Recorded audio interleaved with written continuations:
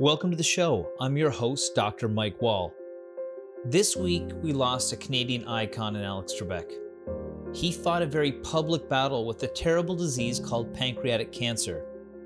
In a sad and somehow fitting way, this month is also Pancreatic Cancer Awareness Month.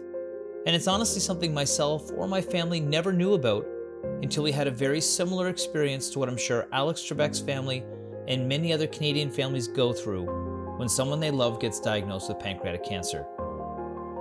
You're going to hear these stats over and over again today, but pancreatic cancer is one of the, if not the most deadly cancer, where survival rates have not improved for decades and only 4 to 8% of people survive 5 years. It's very difficult to diagnose, only operable in 15% of cases, and can spread easily throughout the body. It's a relatively uncommon form of cancer, but because it's so deadly, it'll soon be the number 2 killer for cancers in the country. Alex Trebek, Steve Jobs, and Patrick Swayze, among others, were unable to survive even with access to the best care available. So today's episode is about accomplishing 2 main things. First is to create awareness for all of us listening and to educate ourselves on what the signs and symptoms are, in the hopes that if we ever do get diagnosed, we find out sooner and have more effective treatment. And secondly is to share what's happening out there to improve the outcomes for those who are diagnosed, so they may have a different fate than people like Alex Trebek. First, we're going to talk with Dr. Anish Kirpalani, who's the chairman for the Pancreatic Cancer Canada and a research scientist at St. Michael's Hospital in Toronto. As you'll hear, he also has a very personal connection to pancreatic cancer outside of his role as a radiologist and researcher. He'll share what we need to know about the disease, as well as some of the amazing research which just now is starting to show hopes of better outcomes for patients and a brighter prognosis than just 10 years ago. Then in the last part of the show, I'll have my mom on, who'll share her firsthand experience taking care of my father who passed of pancreatic cancer. She'll also talk about the grassroots efforts that she's led for our family to shed light on the disease and explain why we felt the need to raise funding for research as a family. You know, it's a difficult topic, but there is hope for those in years to come if we increase our awareness and funding for research. So to better understand the disease, I spoke with Dr. Kirpalani from his clinic in Toronto. So let's listen in. Welcome to the show, Dr. Kirpalani. Thanks for being here. Thanks so much for having me, Mike. Well, we couldn't ask for a better person to be able to talk about pancreatic cancer, about what the risks are and what people need to know. Can you give the folks a little bit of background about what you do and how you're involved with Pancreatic Cancer Canada? Yeah, sure. So I'm a radiologist. I'm an abdominal radiologist. That's my my day job. And so I see the pancreas a lot in my day job in terms of imaging the pancreas and looking at CTs and MRs. I'm doing that for a long time. And I became involved with pancreas cancer at a personal level because I had the unfortunate experience to diagnose my own mom with pancreas cancer on a CT scan that I read in 2008. And so I had this strange, unfortunate, and interesting intersection of my personal and professional lives with regards to this disease. And over the years, she passed away in 2009. Over the years, I had a little bit increasing involvement with the organization in terms of helping with advocacy, helping them with research funding. And in 2016 or so, I was asked to join the board to look at kind of especially the education and outreach to primary care, telling people about this disease, because I've always felt that it's poorly understood.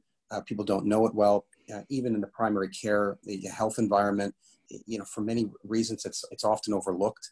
And I felt that I needed some improvement in education. And a couple of years ago, I was asked to become the chair of the board. And so I've been in that role as a board chair of this nonprofit, in addition to my, my full-time work in medicine and radiology. It's funny how most people that are involved are the people that were affected because their family members were affected because the survival rates are so low. Maybe you could share with folks some statistics around just how deadly the disease is. Yeah, it's a terrible disease. It is what I like to call the world's toughest or the world's worst cancer. It is not like what we think of as cancer today in terms of thinking about most forms of cancer. Why is that? There's a couple of big reasons. First of all, it is very rare to catch pancreas cancer in its early stages when it can be effectively cured and really effectively treated. That is unlike many other many other forms of cancer that have early clinical warning signs or early symptoms that will tip off people as to, a possible diagnosis, or other forms of cancer that have well-established screening programs, like colorectal cancer, like breast cancer, like other forms of this disease. So we don't have good, effective screening programs. We don't have, early detection in pancreas cancer. And so pancreas cancer often presents very, very late in the disease, which leads directly to its poor outcomes. And related to that, and the other, reason it's different in terms of talking about statistics, is that the survival rates of pancreas cancer are very, very poor. Approximately 5 to 8% of pancreas cancer patients are alive at 5 years. It's the worst survival rate, maybe tied for the worst with one other form of cancer of all cancers in the world. And it is slowly taking over other forms of cancer in terms of the overall cause of death among cancer deaths. So it is really a terrible disease. Getting back to the early detection, really the curative treatment in pancreas cancer is surgery, is surgical removal and cure. And just to give you an idea of how it's detected late, only about 15% of pancreas cancer patients even present at a point where surgery would be an option or a curative treatment would be an option for them. So, it really has terrible stats, but there is a lot of great work happening in this disease. And we're starting to see finally, after many, many decades of very stagnant statistics with regards to survival, we're starting to see some hope and some slight upticks thanks to, a lot of the work that's being done around the world, including in Canada, in the area of pancreas cancer research and clinical advancements. That's great. We're going to talk about that today too, some of the new advancements that are happening. But, it's funny, it's ironic you say that, because my father was, they thought it was bladder cancer, then they thought it was a GI issue, and Right. then they treated those, but then underlying the whole thing was the pancreas cancer. So it sounds like a very typical story. How does it actually manifest in the body? So how does it impact the pancreas? So, one of the problems is just an anatomy problem. The pancreas sits from a detection standpoint, in a fairly unfortunate part of the abdomen of the body. It's deep in the abdomen toward the back, next to a whole bunch of important structures like lymph nodes and lymphatic ducts and the aorta and the and the main veins and arteries that run through the abdomen. And it's in an area that is quite non-specific in terms of the symptoms that it'll produce. As you may know, one of the main symptoms, probably the most important symptom, is pain, and is abdomen pain and back pain. And how non-specific is that? I mean, there's 100 things that can cause abdominal pain and back pain, and will lead, probably as in your father's case, certainly in many cases, will lead people to try to work up this very non-specific symptom, and it will take time because it won't become obvious at the beginning that it's potentially due to this. That's why people have to be aware of it and think of it, at least in that diagnostic pathway. So this tumor, this cancer, comes from the pancreas. The pancreas is an important organ that's important in digestion. It plays a big role in people's ability to digest all kinds of foods. And it also plays a very important role in our hormones. It produces hormones, the most important of which is insulin, which regulates our blood sugar levels. And insulin problems, as you know, lead to diabetes. And so there's a strong relationship with diabetes in this disease. And the cancer forms, inside the cells of the pancreas. There are a few different forms of pancreas cancer, but the one that is most dreaded and the one with the really terrible survival statistics is called adenocarcinoma of the pancreas, which comes from some of the lining of the tubes and ducts inside the pancreas, and that's the one that we worry the most about. Yeah, and the surgical operation is like 15% of people, and that's called Whipple surgery, correct? Yeah. So for those who are eligible for surgery, there are basically 3 different types of surgeries that could be done. The most common of them is a Whipple surgery, because most of the cancers of the pancreas occur in what is called the head of the pancreas, and the head of the pancreas is associated with other structures that need to be reconstructed, like the bile ducts. And so the Whipple procedure, Whipple surgery, is a very extensive, involved surgery that can remove the head of the pancreas where that tumor most commonly resides. But there are other forms of the pancreas depending on where the tumor is. If the tumor is in the other end of the pancreas, in the tail, the surgery that is commonly performed is a distal pancreatectomy, where that part of the pancreas is removed. If the tumor is, or if the tumor is more diffuse and involves, more of the pancreas, the third type of surgery, which is very extensive, is a total pancreatectomy, which you can imagine is just the total removal of the pancreas. These are all big operations, many hours long, that need to, and a crucial message is these surgeries need to be done at high volume pancreas surgical centers. These are not surgeries that should be done at places, and provincial cancer organizations have been excellent about concentrating expertise and volumes of these kind of surgeries to a small number of centers that become really good at them because they do a lot of them. And that's a really important aspect of somebody getting pancreas cancer treatment, should be going to high volume pancreas cancer surgical centers. We're talking with Dr. Anish Kirpalani. He's the chairman of Pancreatic Cancer Canada and a research physician at St. Michael's Hospital in Toronto. He's telling us what we need to know about pancreatic cancer, but also what's new on the horizon in terms of treatments and research. We'll be right back.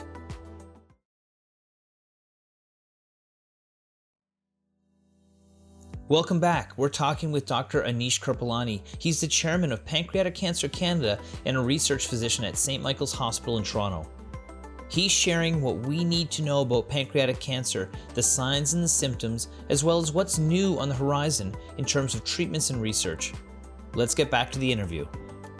So we know that 85% of people aren't even going to qualify for a surgery. What are some of the other treatments that people go through for pancreatic cancer? Yeah, so the other forms of treatment where we have seen lots of advances in recent years are predominantly chemotherapy and or medical therapy and radiation therapy. And those forms of treatment can be used both in patients who have so-called unresectable pancreas cancer, where it just can't be removed surgically or can't be removed yet surgically, and those patients can proceed on to medical therapy based on chemotherapy.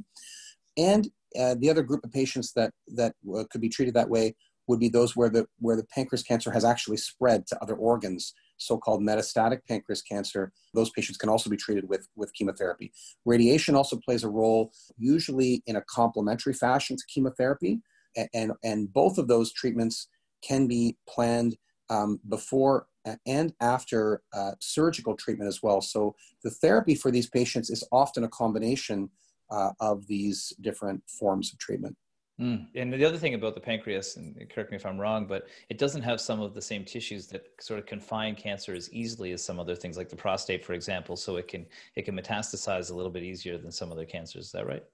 That's absolutely right, Mike. There's no so-called capsule or, as you said, tissue that like in the prostate, that clearly confines the tumor or confines the pancreas. The pancreas is exposed, if you will, to what I like to call the highways of travel up and down the abdomen and the body, so that unfortunately it's easy for a tumor that sits in the pancreas to spread. So if somebody's listening here, I mean, it all sounds quite scary for a lot of folks, but what is the advice that a physician like yourself would tell people when it comes to identifying risk factors or identifying signs and symptoms for themselves or even people they care about? Yeah, that's a great question. So let's start with signs and symptoms, because most pancreas cancers are not hereditary. Most of them are not. They don't tend to run in families, with some exceptions. And so a lot of pancreas cancers are just spontaneously found outside of a screening program. So what are the signs and symptoms associated with them? Well, one of them we talked about, which is pain. It's usually abdominal pain or back pain, often, a form of pain that's going to be unrelenting or, is being worked up for other reasons and there's no other cause for it that's been found. That's kind of a warning sign. Weight loss, and often profound weight loss, is a unexplained, significant, unintentional weight loss is another important sign and symptom. Jaundice, for those tumors that are in the head of the pancreas, which is the most common area, jaundice, which is yellowing of the skin and yellowing of the eyes, which indicates that the bile ducts that run through that head of the pancreas are blocked or obstructed.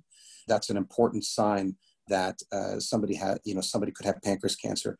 Another important sign would be just changes in digestive patterns, nausea, vomiting, change in appetite that are otherwise unexplained. Altogether, these are individually, these are all very non-specific symptoms, but once some of them come together in the middle of a workup, where somebody is thinking about this possible diagnosis, potentially the knowledge of those signs and symptoms, can help somebody. And I would say that the other important sign, which I've seen many times, it was present in my mom's case as well, is late onset or otherwise unexplained diabetes. Somebody who develops diabetes, let's say later in life, no family history, not responding to diabetes treatment, not responding to lifestyle modifications that might otherwise help diabetes. That's something that should trigger, some flags, red flags, or warning signs, flashing lights, that maybe there's a reason for this diabetes. And that's something that family doctors and primary care physicians, endocrinologists, really can help a patient if they think about this diagnosis in a relatively common disease like diabetes. The diabetes is extremely common.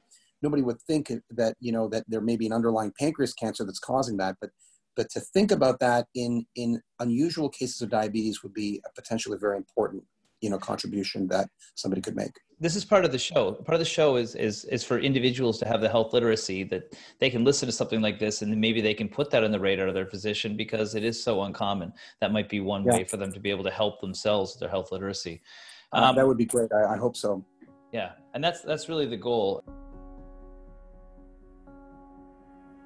Pancreatic cancer has been drastically outpaced by advancements in other cancers, and as a result, there's been little progress in the fight against pancreatic cancer in the last 40 years. The hard truth is that 92% of people diagnosed won't live longer than 5 years. Researchers believe that's because there's many different types of pancreatic cancer, yet they're all traditionally treated with the same type of chemotherapy. It's widely believed that personalized medicines for each subtype may result in higher survival rates. Well, the PANC-1 network works collaboratively with global leaders to share knowledge and ideas. It's a first-of-its-kind network of Canadian investigators at centers of excellence from coast to coast who are working together to share ideas, data, findings, and other pancreatic cancer-related research. The goal of PANC-1 is to identify these subtypes and to find the right treatment for the right patients at the right time, while working to discover new and innovative therapies that provide better patient care and survivability and quality of life. Through funding support of donors to Pancreatic Cancer Canada, these researchers at PANC-1 are learning about the disease and treating it in new ways that will ultimately, hopefully, increase survival among pancreatic cancer patients. Let's get back to our conversation with Dr. Kirpalani. It is a relatively rare form of cancer. We didn't get into how common it is. I'm not sure if I would say it's a rare form, but it is a certainly less common form of cancer. The incidence is lower compared to, some of the more common forms of cancer that we hear about, like colon cancer and breast cancer and prostate cancer and lung cancer.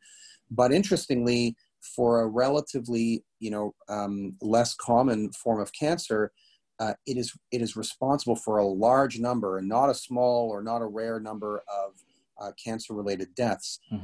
Soon thought to be, the second leading cause of cancer death behind lung cancer, if it's not already there in developed countries. So, this is unfortunately becoming very common, and it's affected people we've all heard about, and it is a cancer that's growing in importance. Yeah, right. Alex Trebek comes to mind right away, and we've had Patrick Swayze and and Steve Jobs, and these are high-profile people that have all the resources at their disposal, yet they still are having a really hard fight, or they don't make it. Let's talk about the organization that you're involved with now, because this is one of the reasons why there's progression in treatments. You're involved with Pancreatic Cancer Canada. What's the mission of that organization, and what do you guys have going on right now?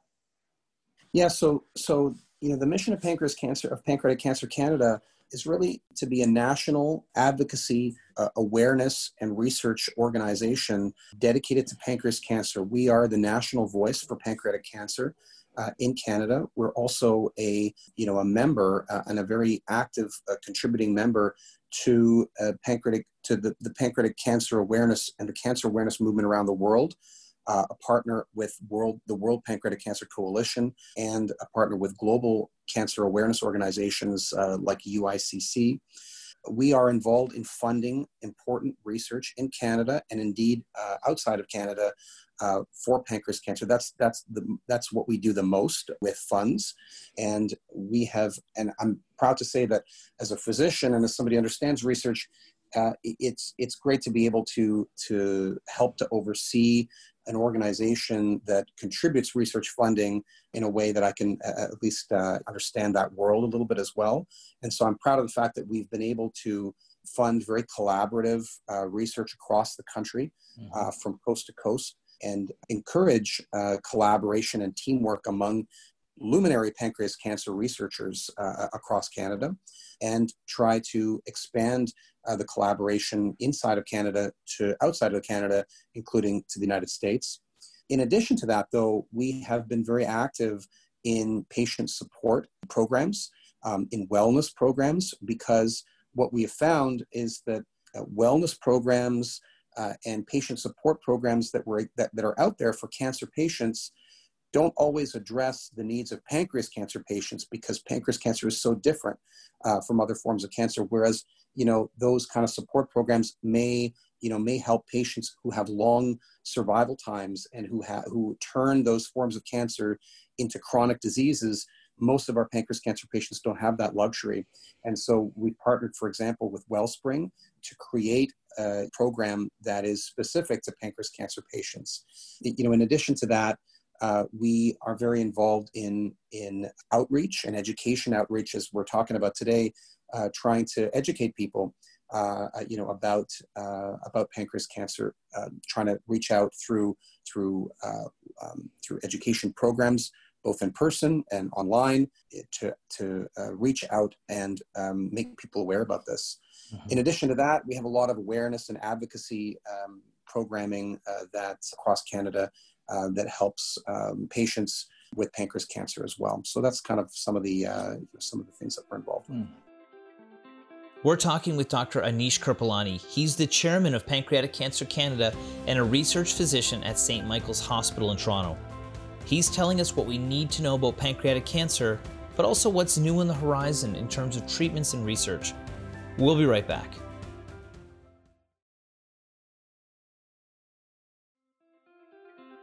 Welcome back. We're talking with Dr. Anish Kirpalani. He's the chairman of Pancreatic Cancer Canada and a research physician at St. Michael's Hospital in Toronto. He's sharing what we need to know about pancreatic cancer, the signs and the symptoms, as well as what's new on the horizon in terms of treatments and research. Let's get back to the interview. I'm sure it really helps the treatments to make sure that you guys are building and working with the people that are likely to have the best outcomes for the research. Yeah, and really what it comes down to in the mission overall, through all these investments in research and increased awareness, is to improve the survival of this disease, to improve and increase the terrible survival rate of this disease through all of the work that we're doing. Yeah. So let's talk about some of that research right now, because I know about the PANC-1 network and some of the research that's happening there. So what's happening in your world right now on that side of things? So, PANC-1 was an important project that started a few years ago. Exactly what I was saying, through putting together a collaborative network of pancreatic cancer researchers and clinicians across Canada, at sites across Canada. And the idea behind it was really to be able to understand pancreas cancer better. Why is that important? Well, in other forms of cancer, treatments have moved to very personalized medicine and personalized treatment, where when you understand the subtype or when you understand the risk factors of the specific form of cancer, you can tailor the treatment to those patients a little bit better and therefore improve their outcomes. In pancreas cancer, for many years, there was no such focus and really no such availability of treatments. There was one or two main chemotherapy regimens and forms of surgery that were available to patients. And now that's changed a little bit. There are a number of drugs and a number of chemotherapy regimens, advances in surgery that have occurred, advances in radiation therapy that have occurred. It's important to be able to understand the genome of pancreas cancer and understand the genetic subtypes of pancreas cancer. And so PANC1 was very important and is very important in being able to allow us to be able to sample that genome and to be able to understand the subtypes of pancreas cancer and collect a database of all of that information and be able to use that to target treatments and personalized treatments to patients across the country. That's good. And where do you see this research leading to? Do you see them finding an eventual cure or something in early detection? I think that the initial goal would be, as I said earlier, that boost or increase in survival rates. We have a long way to go. Survival rates are very, very poor in pancreas cancer. Anything we can do to improve that is going to be, to improve it significantly is going to be a big advance. Mm-hmm. So that would be the first goal of this, moving those kind of shifting around treatment regimens, personalizing those treatment regimens, and funding the advancement of new treatment regimens is going to hopefully improve that survival rate. It's possible that we may maybe not cure everybody with this form of research, but we may see more and more people being cured with long-term survival in pancreas cancer. We're already seeing it. And so I think we can talk about cure from that perspective. And the other thing you mentioned is early detection. Early detection is it's the holy grail of pancreas cancer, right? It's what we want to get to, but we're not there yet. And this is not focused in early detection. There is a lot of work being done around the world trying to find an early detection test, whether that be in imaging, whether that be blood work, whether that be something else. We ourselves are funding early work in terms of wearable technology. Something innovative that we're doing right now is trying to get, data that might come from a patient in terms of how they're feeling, or in terms of what their vital signs are, or in terms of how they were feeling when they woke up one morning, and having them wear technology that can capture that kind of data might help us in that realm. There's lots of other kind of innovative work being done in that area, but we're not there yet. We don't have a good early detection technique. And this work in NeoPanc1 and PANC1 is not, in that area that I think is so important in getting us up to a level where we can really start to think about early detection. Right. Yeah. I think one of the last questions I'd ask you would be, people are very generous. They love to give to different causes, but I always try and encourage people to be a little bit more conscious of maybe where they're putting their funds. And why would it be so important if somebody's thinking about, giving to some sort of medical research, why something like pancreatic cancer would be something that should maybe come to mind for them? That's a great question. Among cancers and among disease-focused charities, this is a really important initiative. We have to get pancreas cancer patients to survival rates that are at least comparable to other forms of cancer that have advanced greatly in the last 30 to 40 years, while pancreas cancer has lagged behind. So I think, the cause, and speaking for all the people that we've lost to this disease, would be important. That's important enough. Mm-hmm. On top of that, there is such optimism now. Somebody could say, well, for 40 years, nothing's really happening. Why should I give my money to that? To something where we just haven't had effective treatments. I would say in the last 10 years, and particularly in the last 5 years, we have a lot of hope. We have a lot of promise for all of a sudden in the last 5 years, new chemotherapy regimens that have actually significantly improved survival have come out. Massive advances in surgical treatment and selection of patients of surgery, vascular reconstructing blood vessels that otherwise a surgeon wouldn't have touched that tumor, maybe 10 years or 15 years ago. They are going in and operating on these patients now. So I feel like we have the tools, we have these medical tools that have reached a point, almost an inflection point where we're ready for a big breakthrough now. Sequencing the genome of pancreas cancer and just think about the genetic techniques that we've used in other diseases, other forms of cancer. Those are really being used in a great way in pancreas cancer now. So, I feel like now is a great time to be putting your money, to support this disease because of the shocking and terrible outcomes that people have had in the past and they can't speak about it today, and because we're at a real medical breakthrough point. And I think that, specifically to Pancreatic Cancer Canada, there's no other national voice that is doing the things that we're doing, collaborating, liaising with pancreas cancer experts around the world, and promoting the kind of collaborative work that we've done, both in terms of research and in terms of advocacy and awareness and wellness. So, I would encourage your viewers to support this organization. I'm proud of the organization. I've got a lot of things going on in my life. I wouldn't lend my time to it if I really didn't feel strongly about it. Well, I'm sure your mom's proud of you too for all the work you're doing and helping other Thanks people. for saying that. Yeah, well, I really appreciate it. Somebody who shared the same type of experience. So it's really really nice for you to take the time to come here and share what's going on and a little bit more about the disease with our listeners. So thank you again, and it was really great to have a chat today.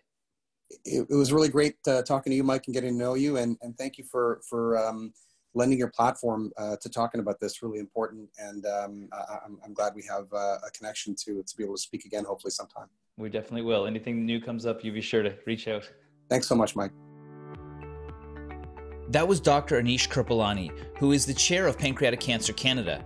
He joined us from St. Michael's Hospital in Toronto to share his personal experience with pancreatic cancer, losing his mother and then becoming a fierce advocate for some of the amazing new research which is underway with the help of his organization, Pancreatic Cancer Canada.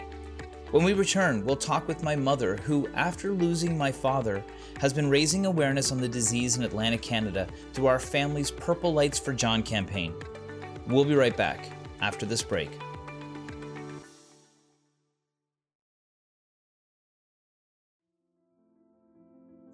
Welcome back.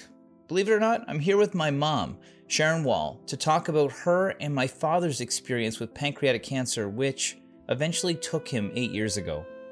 Since then, she has become an advocate for creating awareness around the disease by leading the Purple Lights for John campaign here in Atlantic Canada.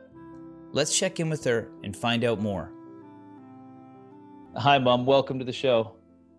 Hi, Mike. I'm glad to be here. We're talking about pancreatic cancer, and our family's obviously had a very real experience with it.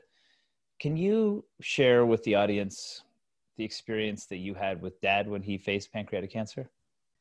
Okay, so your father was a geologist and had been very active all his life, loved the outdoors, was always in good health. And then he began to get some very subtle symptoms. He developed a mild pain in his side that wouldn't seem to go away. And just a general feeling of not feeling well, but not enough to keep him down. So we went to the doctor and he ran a series of tests over the course of almost a year. Couldn't find anything. Then in our case, they finally found a different cancer. They found a bladder cancer and began to treat him for bladder cancer. In the course of those treatments, they did a scan and discovered a shadow on his liver. And when they biopsied the liver, they discovered that it was a tumor, but it wasn't related to the bladder cancer. It was, in fact, pancreatic cancer. I mean, honestly, I'll never, ever forget the day sitting in the doctor's office when we were waiting for the results from the scan. And I can remember him walking in and all he said was, "I'm so sorry." And your father, on the day he had the scan of the liver done, the day he did the biopsy of the liver, him saying, "I'm not afraid of the procedure, I'm afraid of the results." Yeah. Yeah. For good reason. Yeah. Up until that point, we really didn't know anything about pancreatic cancer because we hadn't had any experience or didn't know anyone who had had any experience with it. Yeah, I remember that day when you said that because, Dad has cancer and I knew he had stomach problems for a long time. But I think the thing that struck me the most about it was just the scariest part was that when we actually looked up what pancreatic cancer was, the survival rates were just so terrible. What did you guys do when you found out just how deadly pancreatic cancer was? Well, we, of course, looked it up and We talked to the doctor, and we knew that it was a late stage pancreatic cancer. It was metastatic at that point. And so we decided we'd get a second opinion. And we went to the Dana-Farber Cancer Institute in Boston, and they gave the same diagnoses. So Dad went through various different treatments. He was given a very short period of time. He did better than expected, I think, when it came to how long he made it. But talk about what he went through for his treatments.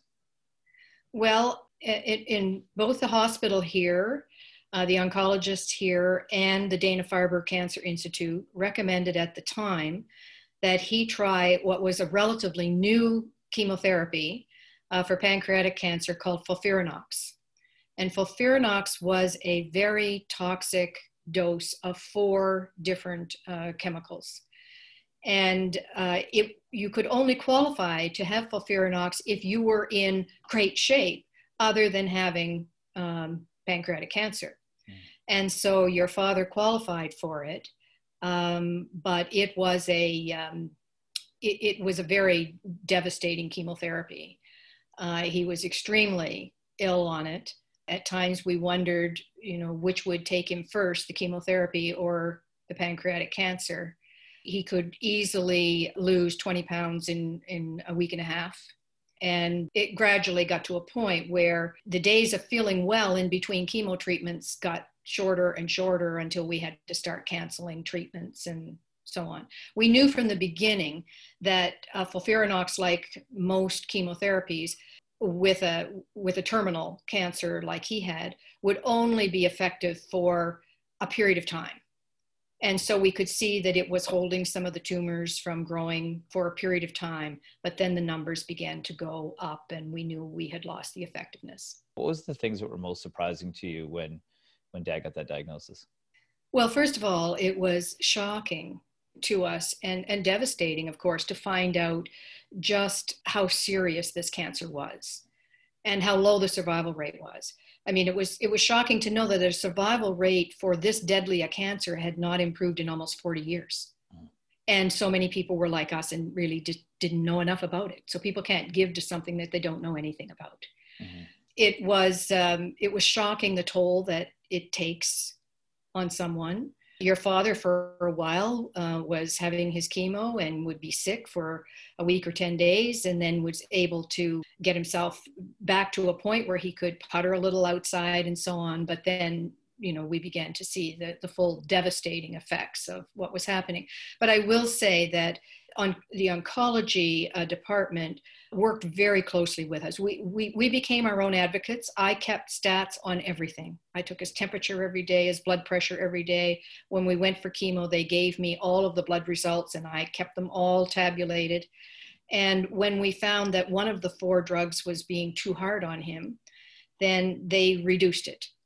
And then they finally eliminated it. And so they worked with us. And I would say to people, one of the things that I learned in the process is that cancer affects the entire family. And you're so frightened in the beginning because you don't know how to handle it. I can remember when they gave me all of the paperwork on the side effects of the various drugs and the chemotherapy. And if he's experiencing this level of symptoms, this type of symptom, then you call the doctor, but don't go to the hospital. But if he's experiencing this level, you take him to the hospital immediately. I did a huge chart documenting them all because I was afraid I wouldn't be able to remember them. Yeah. But, you get support from family, you get support from oncology, and we have wonderful oncology doctors who are there to do the best they can. And your case contributes to the research that they're doing that will help other people in the future.